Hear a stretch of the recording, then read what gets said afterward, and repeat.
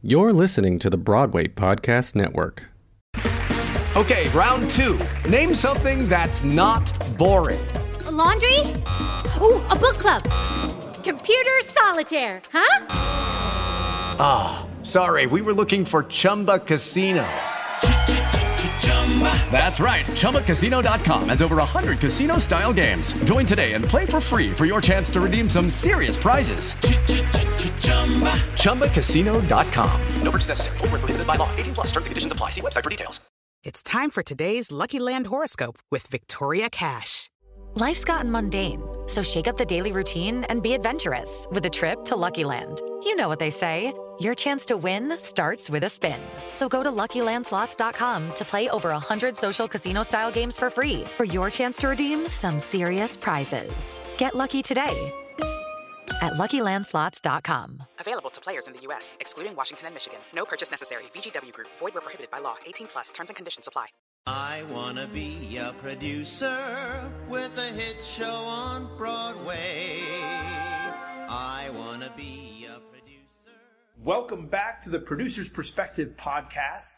If you ask people in the industry what is one of the biggest changes we've all experienced over the last couple of decades, everyone will answer one thing: the internet. They'll answer that frankly even if they don't know what the internet is. But that's the one big change, the one thing that's changed the most, or the industry the most over the last couple decades. And when you think about it, we're all living at a very unique moment in history since we all witnessed the birth of the internet, how it has changed the world, and of course the business of Broadway. It's time for today's Lucky Land horoscope with Victoria Cash.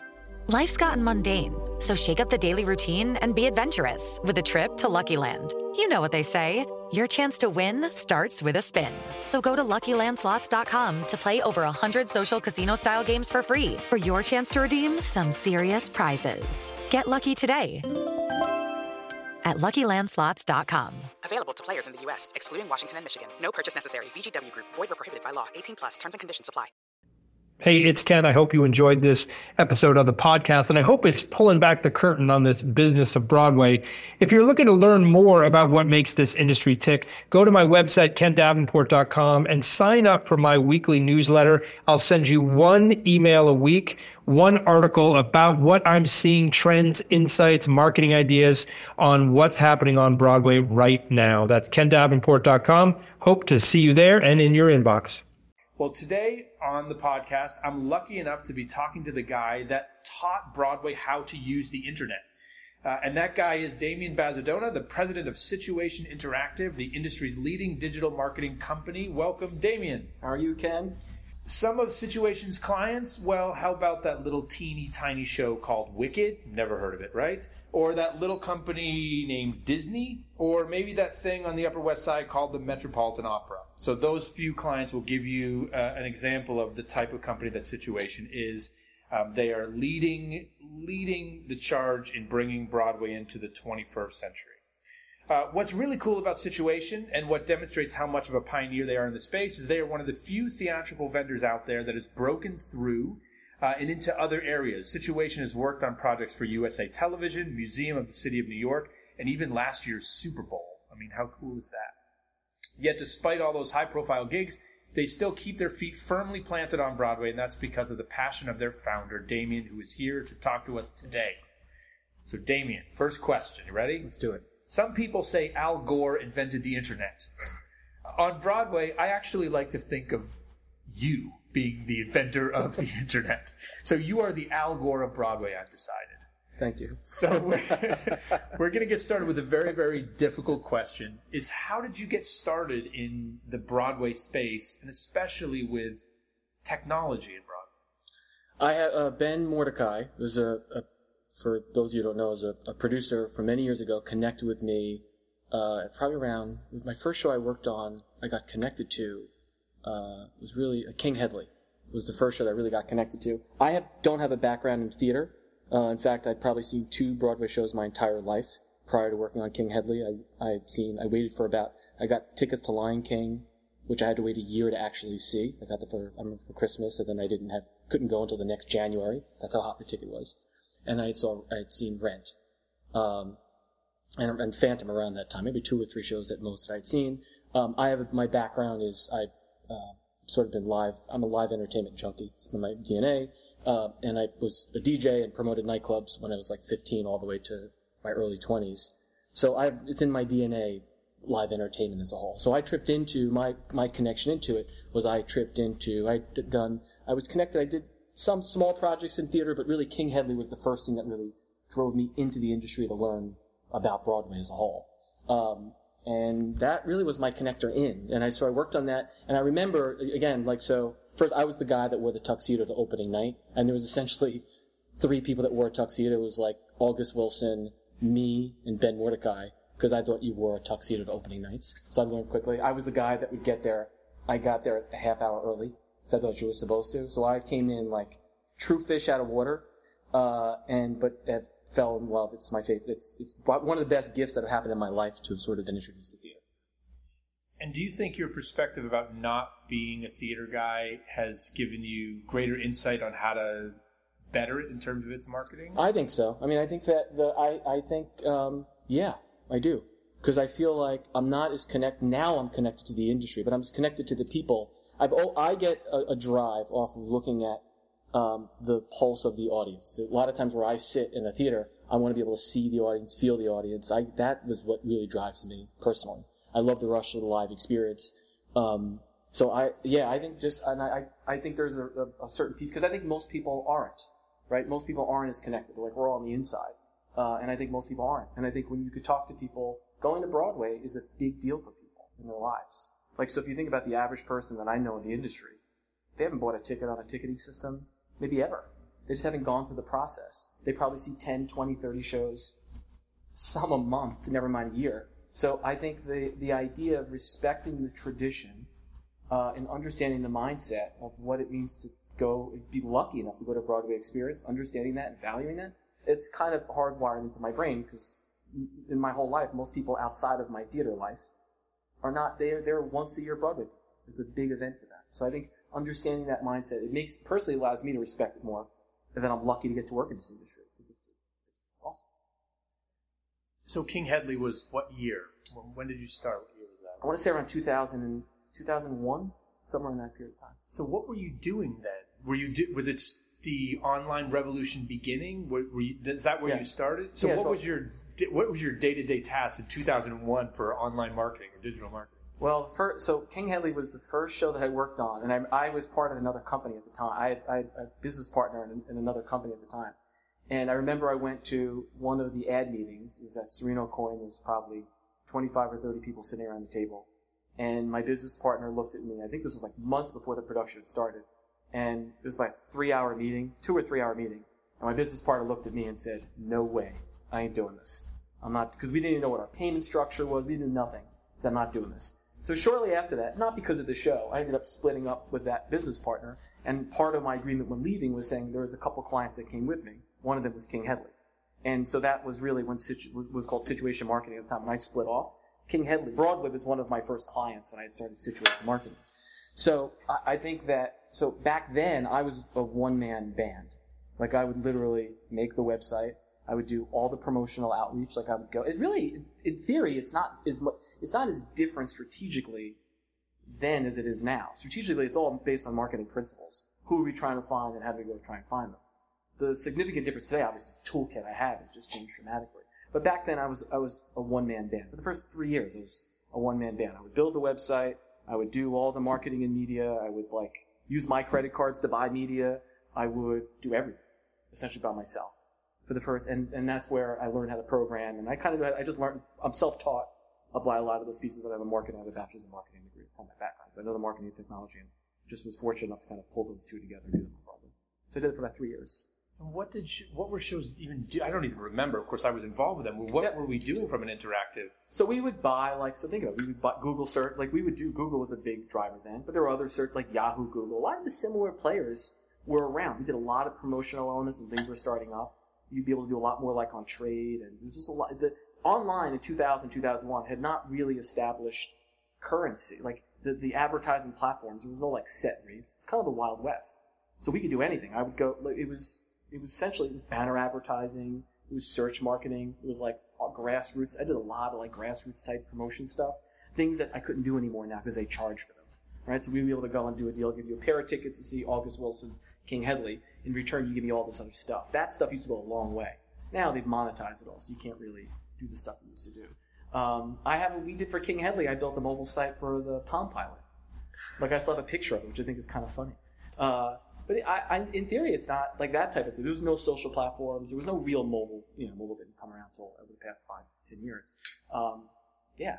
Did King Hedley have a MySpace page? Very curious. King Hedley did not have a MySpace page. I don't even know if MySpace was around then. I don't think so. No. I think that was actually before its time. Didn't last long. But now you have this. So you have a big agency now, but you're not. I consider you different from the other big three, if you will, in terms of the agency. How does your agency and your business differ from the traditional Serena Coins or the traditional ad agencies of any business out there? Well, I would say, so you have to remember the way we operate the company. We are not just a theater shop, and in a really good way. I say that, although my love personally is theater is actually my favorite group of clients, but we, the agency operates under this principle that we believe the world is a better place when people are doing things rather than having things, right? Like, we believe just holistically, the people we hire and me personally, that things that are experiential are just literally good for society, right? So with that being said, it kind of informs all the different types of things that we work on. And so everything yes, we do a lot of work in arts, culture, theater, from Broadway shows to the opera, the ballet, the dance, but also think of the other experiential brands, attractions, the Super Bowl, travel, tourism, certain retail type experiences. That whole universe, the art of that, I think, so one of the big differentiators is we really look at experiences as a whole, not specifically just theater, which I think really is, I've always liked to think of as one of our differentiators, because our focus isn't, our knowledge set isn't just, how do I find a theater person to go see a show? I mean, our focus is always what are the motivators that get someone off their couch into a location? And for Broadway, our growth path is going to require audience development. We need mindsets that are sort of looking to find new audiences. And I feel that's really, I like to think of that as really one of our differentiators to the other agencies that are out there. And the other huge, I would say, probably differentiator is we just do digital. If it doesn't come off of a web server, that I can't track it, I'm reluctant to want to do it. And I feel like everything over time is beginning to move to a web server component of some kind. But the other three we value as our friends, and I think they do amazing work, and we work in partnership with them. Yeah. And when you were coming up and saying, hey, King Hedley, you need a mobile site for the Palm Pilot, how much, in this business, which is, I always say, 10 years behind every other industry out there, how much resistance did you get from, we should do this, we should do this, we should do this? I think the thing is, it's taken a lot of resistance, but not in a bad way. I think people took us in and me in very well. I think the part of it was, to be honest, I started when I was in the room at 25, 26. So I was relatively young and trying to sort of create, here's why you need to be doing digital stuff with a knowledge curve, which a lot of people just weren't digitally native. So you're trying to say, oh, digital's important. And I feel like over time, so I think part of this is a trust issue. Okay, I need to see and practice. So I play the long game, and one of the strategies I employed at this day, which actually has just come with maturity over time, is that I try not, yes, we do digital stuff, but I think people hire us for our strategic thinking. So I feel like over time, the way you get people to feel comfortable with digital is talk to them at a strategic level. And then the tactical things can be explained later digitally. I feel like people get over that. When you begin to talk about people and this is the problem with digital, this jargony bullshit, right? Of blah, blah, but you start to talk through people. I think it just throws up all sorts of red flags, which it just innately happens to anybody. You know what I mean? If you go to a doctor's office or to buy a car and someone starts talking and literally talking above you or just with language you don't understand, it puts up all types of red flags and defenses. So we purposely try to talk about what we do. Even back then, I still do it now. Try to talk about it as though in human language, and not talk down to people. Literally talk like a human being, because I understand CPMs and KPIs. Not normal people don't talk like that.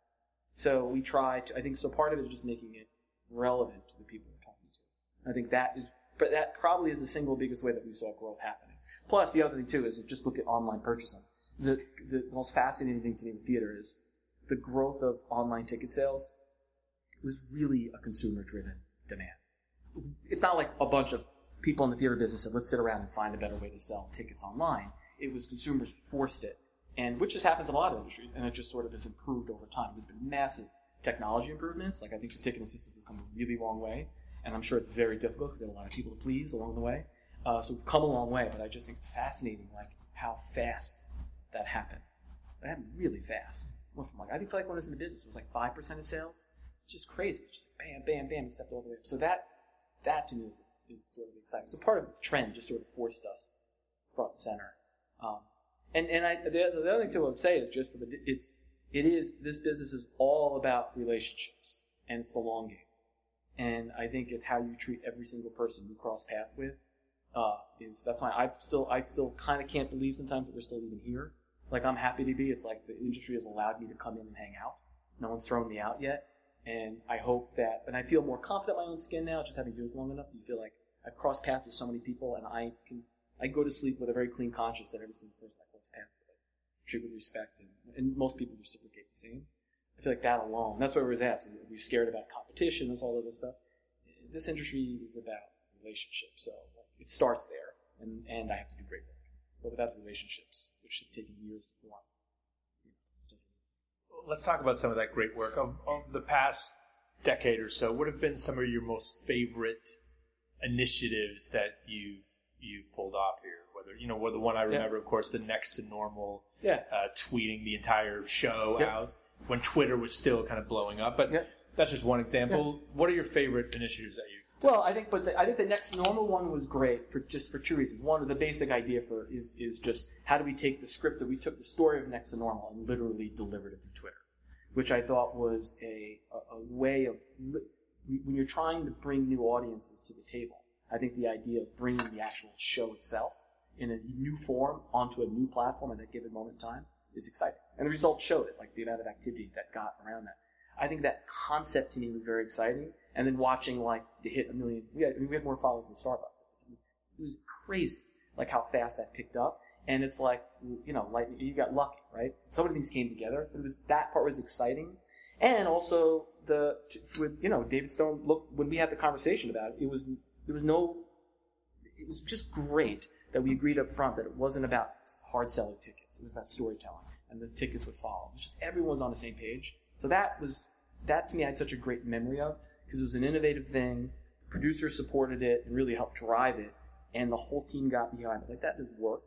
I thought we put the camera in hair. We put a camera in hair. At the end of the show, everyone goes up and they dance, and I thought we had this idea of how to put the camera in where you can then every night record people dancing on a stage, which is like an amazing experience to say you dance on a Broadway stage. People pinch themselves. People do that. So the idea of to have this video there to be able to record it every night and capture that, and then allow people to share themselves dancing on stage, add hair through social channels, and just watch that response. Like you saw traffic double, you saw a whole bunch of things happen. That was exciting to watch that play out. And also behind the scenes, Joey Pawns, a whole bunch of people pushed so hard to make that a reality. That took a lot of hey guys, we're going to throw a camera in the theater. How do you feel about that?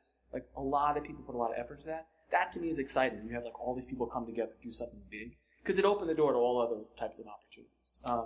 So I'd say those are the two of my favorite. I think one of my other favorites is we worked on Reasons to Be Pretty, and Reasons to Be Pretty about sort of the whole. I think what he says his girlfriend looks normal, normal or regular, whatever it was in conversation. But the idea of the show is about vanity and a whole bunch of other things. But during the show we launched a social experiment, which I love this campaign for a range of reasons. Before the show started, we said the show's going to start. The voice of God comes on and says, normally it says shut your cell phones off. Ara said, before the show starts, we'd like to do a social experiment with you.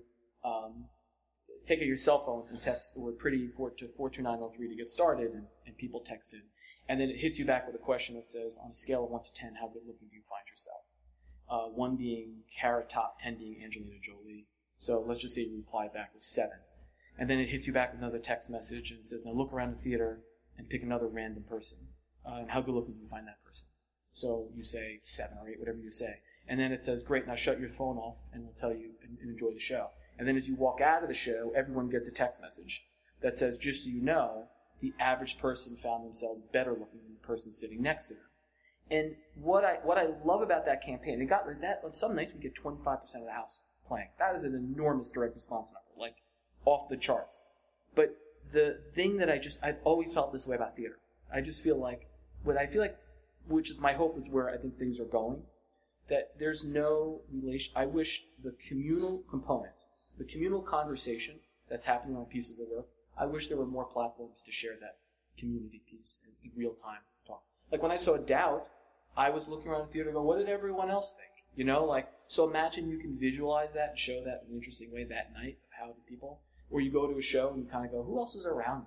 Right? Like imagine you could tell tonight there was 34% of the theater was, you know, whatever, from your hometown. Or like, you know, whoa, tell me about the history of my seat. Tell me, you know, there's something about that communal element that the curation of the audience is as important as the curation of the stage. And I think that, so, yeah, those are like some of my favorite campaigns. Anything that you remember that you loved and thought was really going to work and then just didn't? Anything that you were disappointed in and that, you know, I often talk about, look, you never know. You come up with great ideas that don't work or really ideas that you think are never going to work and all of a sudden it explodes. Well, we did a test for Spider-Man, which where credit card free reservations, where the idea was they had an enormous theater and a fair amount of inventory that was going dead. So the idea was, well, what about if we allowed people to use their cell phone to text in, and essentially have, and we did on the website too, where you can reserve a ticket without putting down a credit card. And because it didn't really matter to me, if you were on the fence and you said, oh, I will reserve a ticket, the ticket was going to go dead anyway, right? So you're going to reserve a ticket. We thought this idea was kind of interesting because the average site only converts like 3-4% of the site. So you kind of go, you have 95% of people sitting on the fence. So give them like a restaurant, got to get a ticket. Well, why not? And we did an initial test. The response, if you entered in that reservation, the response, the percentage of you showing up was through the roof. Sometimes it was 50, 60%. You put your cell number in, you literally showed up at the theater like you said you were going to. And we were like, wow, this could be enormous. And we really pumped it, and it never hit the volume of people doing it that I thought it would have. I still think we're testing it now in different markets. I think there's something there. I admit sometimes I get fixated on an idea, and I can't get off of it, so I just kind of keep pushing, that I feel like I want to figure this out. But I think that's it. But I'd say 99% of ideas don't fulfill my vision where it could be. But I'm good at sort of two things I think we're good at. One is we're very clear with clients on first and trying to hedge the risk that we're doing. So we'll create an idea, but we'll find efficiencies to say even if this is a bust, there's still so many. Here are the opportunities that we're going to make sure that happen, right? And our clients know that in advance. So part of it is like we try. There's a lot of interesting ways, and I think you're amazing at this actually too. This idea of like how you can minimize risk on things. And I think that's important because that's part one. And then the second thing is I have a very short memory purposely. I don't really give a shit about what didn't work. Like I care because I'm going to learn from the mistake. I know in the back of my mind instinctually what worked and whatnot. But I try. I feel like I'm on to I take it as a win that we lost. Because you kind of have to, because the money's gone, the thing is spent. And as long as we were clear, I always say the same thing, if you're clear on a huge idea, just be clear of the risks up front. Because if I can talk to a client and go, here are the risks, we all know it, we're all in it, and if it's huge, great, and if not, so be it. As long as I have that conversation, they sign off, then it doesn't matter. Because we're both in it together, and if there's no that's what I love about producers, they know there's no, how can I guarantee that? Someone was asking me the other day, Dan, you sure it's going to work? No. If I was sure, I'd have, I'd create 20 line games. So, yeah. And something I talk about being different today rather than 10 years ago is the speed requirement to reacting to the market. The consumers move faster than they ever have before.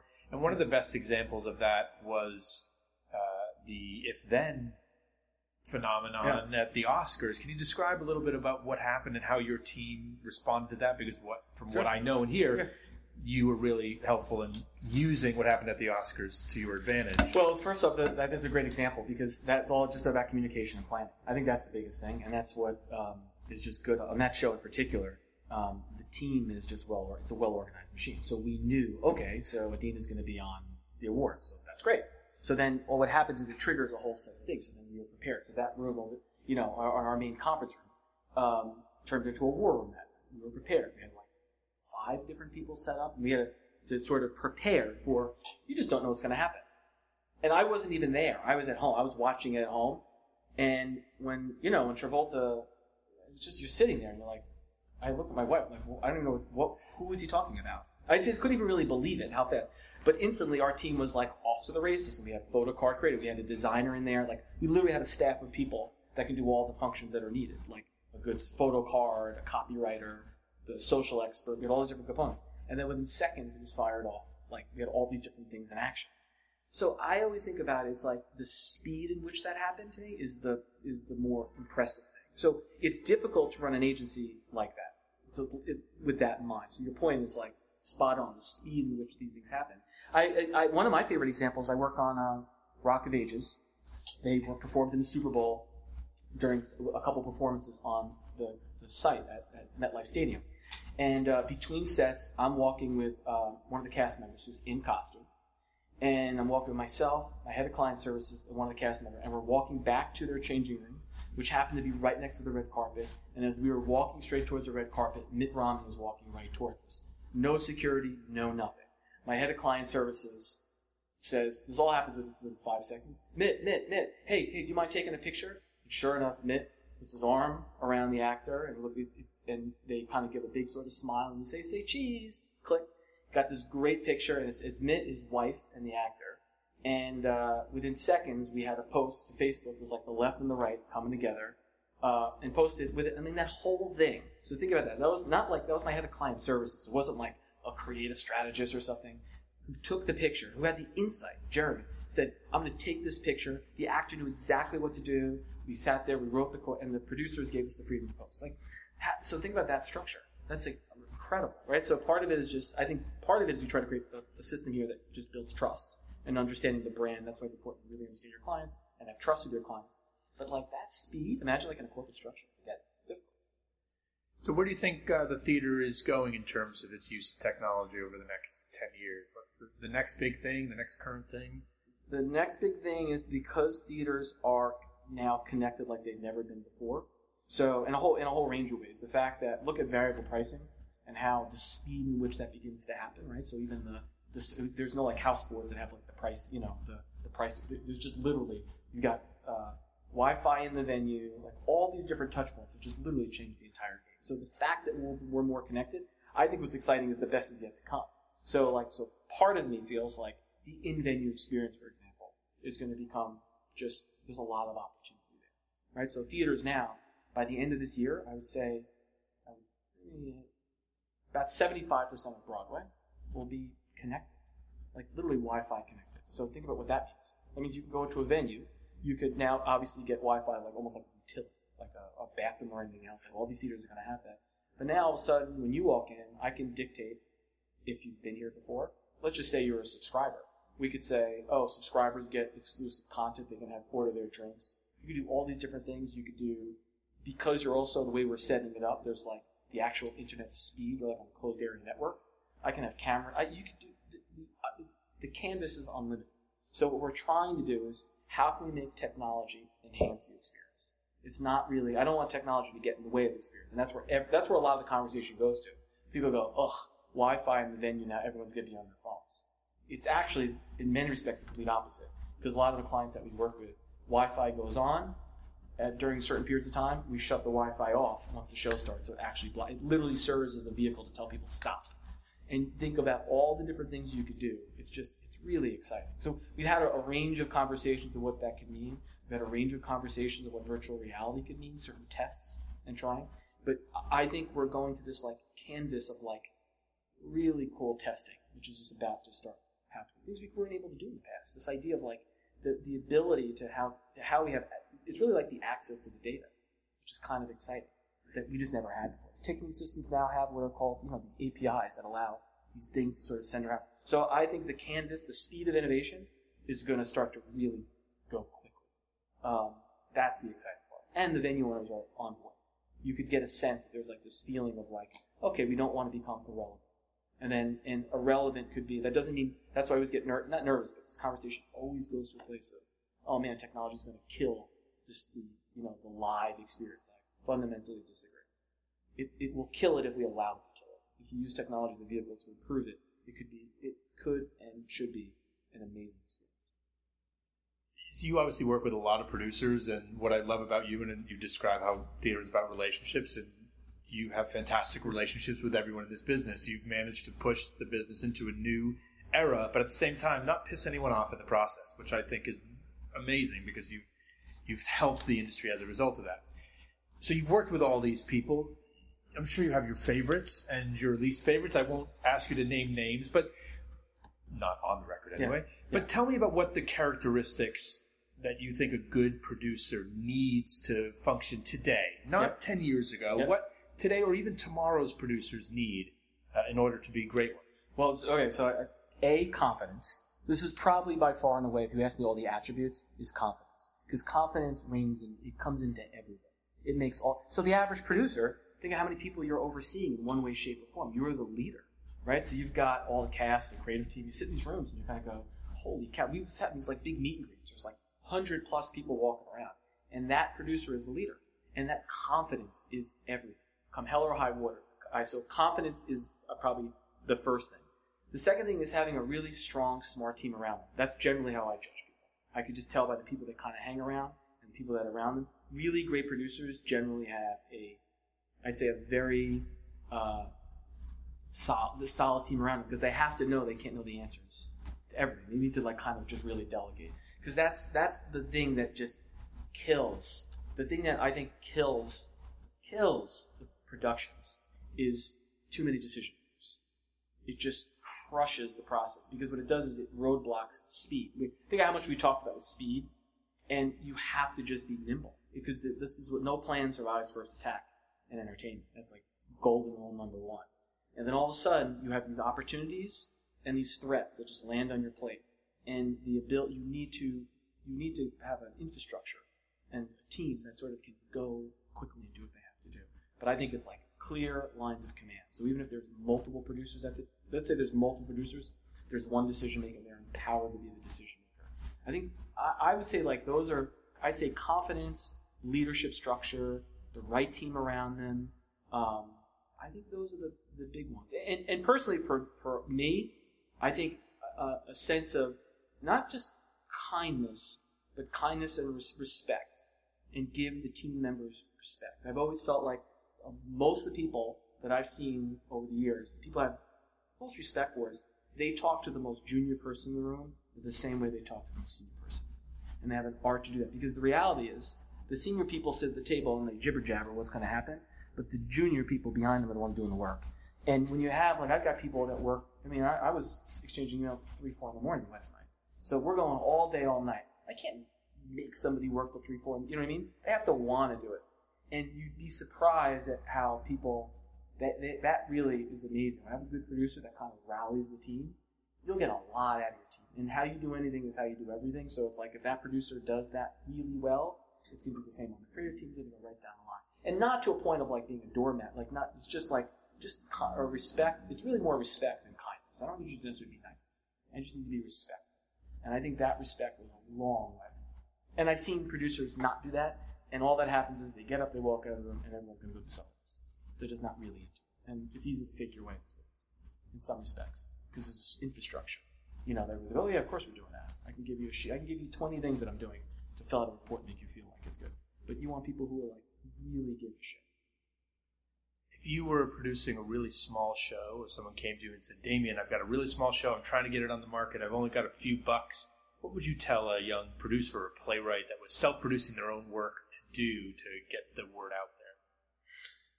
Well, I think I'm a stunt guy. Like, I know, I think you fall in this camp too. Like, it's hard. Like, if I were self-promoting, there's no one answer to that as much as to say, I don't think it matters how much money you have. I think an idea, I've never correlated big ideas with dollar signs. And we're sort of in the same camp on that. I think it depends, it's about being disruptive, but true to who and or what you're trying to say. And I love that. I mean, like, yeah, there's tons of examples I could think of, but it's just like, it doesn't cost much to, you could do, there's, I think those are the two, the kind of core things that I would say. It's like, you can't, and if I think it's first, the most important thing though, which I feel like sometimes just gets lost in the mix, create an amazing show. And just, because that is all that matters. I have so many people who I've met with that start with why the size of the audience that's going to like the show.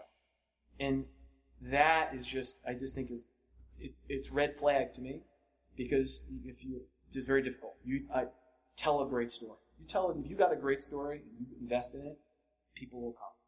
You have to believe that, because the reality is, if you don't have a great story, you don't stand a chance. So I think that's the biggest thing. I tell young producers, if you got something great, I would do that.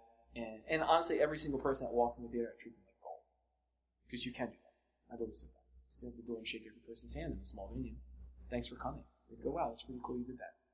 Like. It's a great answer, especially coming from someone who's built a business and a career on being so digital.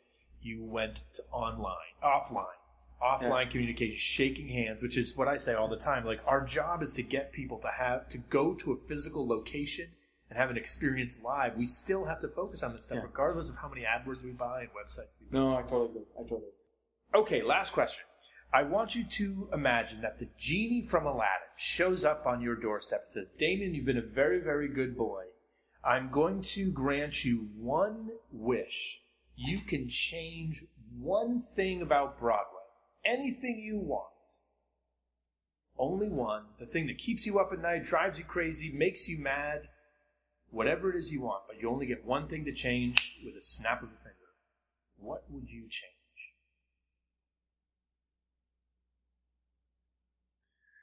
That there's never an empty seat. And I have qualifiers to that.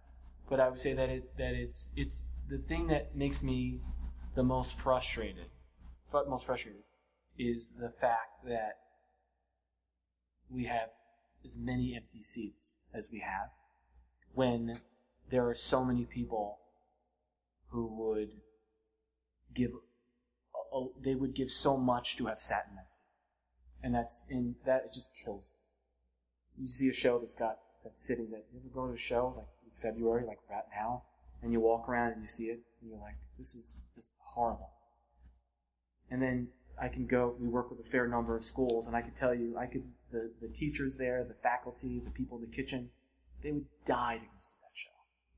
And it just kills me that those seats just go dead. It's a waste. So I'd say that would be the one thing I would change.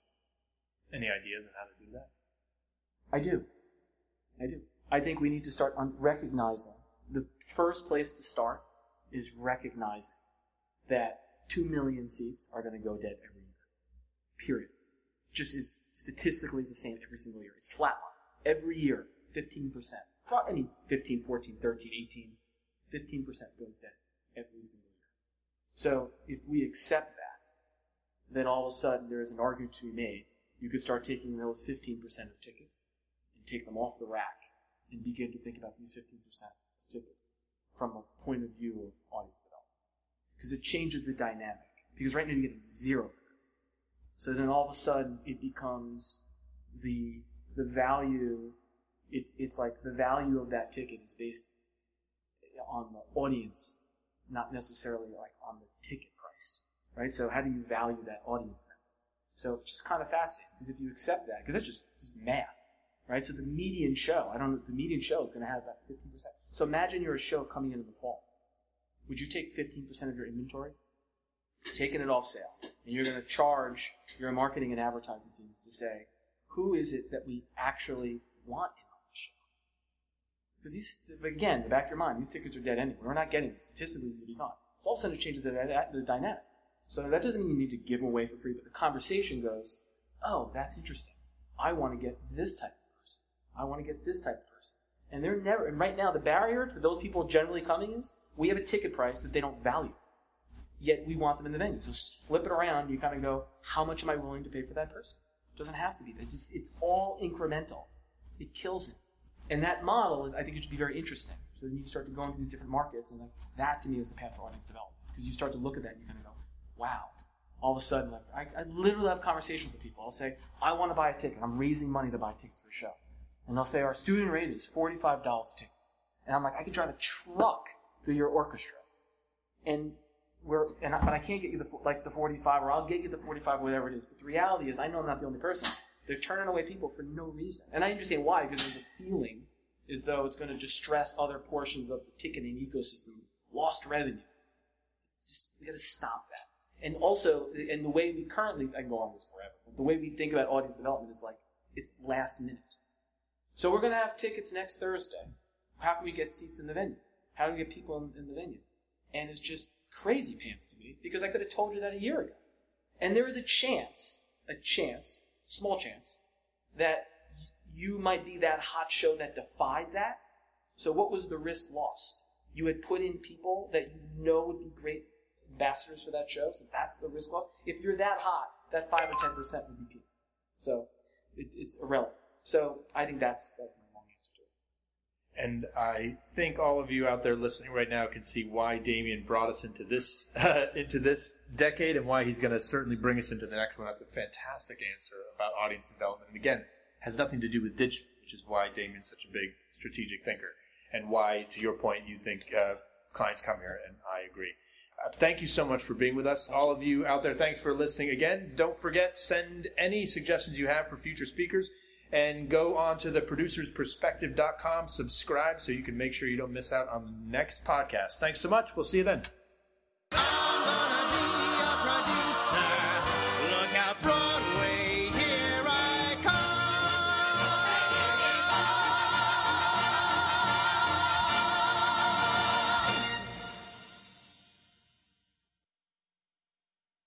Hey, it's Leslie Odom Jr. here on the Broadway Podcast Network to tell you about the Rise Theater Directory, a program of Maestro Music. Rise is a national online resource designed to connect and empower backstage and administrative and creative theater professionals from underrepresented backgrounds. If you work or aspire to work in the theater community, this can help you find your next project. And if you hire theater professionals, search the Rise Theater Directory to find your next team. Create your profile now and get more information by visiting risetheater.org. That's theater with an RERISETHEATRE.org, because only together we rise. Hello, it is Ryan, and we could all use an extra bright spot in our day, couldn't we? Just to make up for things like sitting in traffic, doing the dishes, counting your steps, all the mundane stuff. That is why I'm such a big fan of Chumba Casino. Chumba Casino has all your favorite social casino-style games that you can play for free anytime, anywhere with daily bonuses. That should brighten your day a little. Actually, a lot. So sign up now at ChumbaCasino.com. That's ChumbaCasino.com. No purchase necessary. VGW Group. Void where prohibited by law. See terms and conditions. 18+.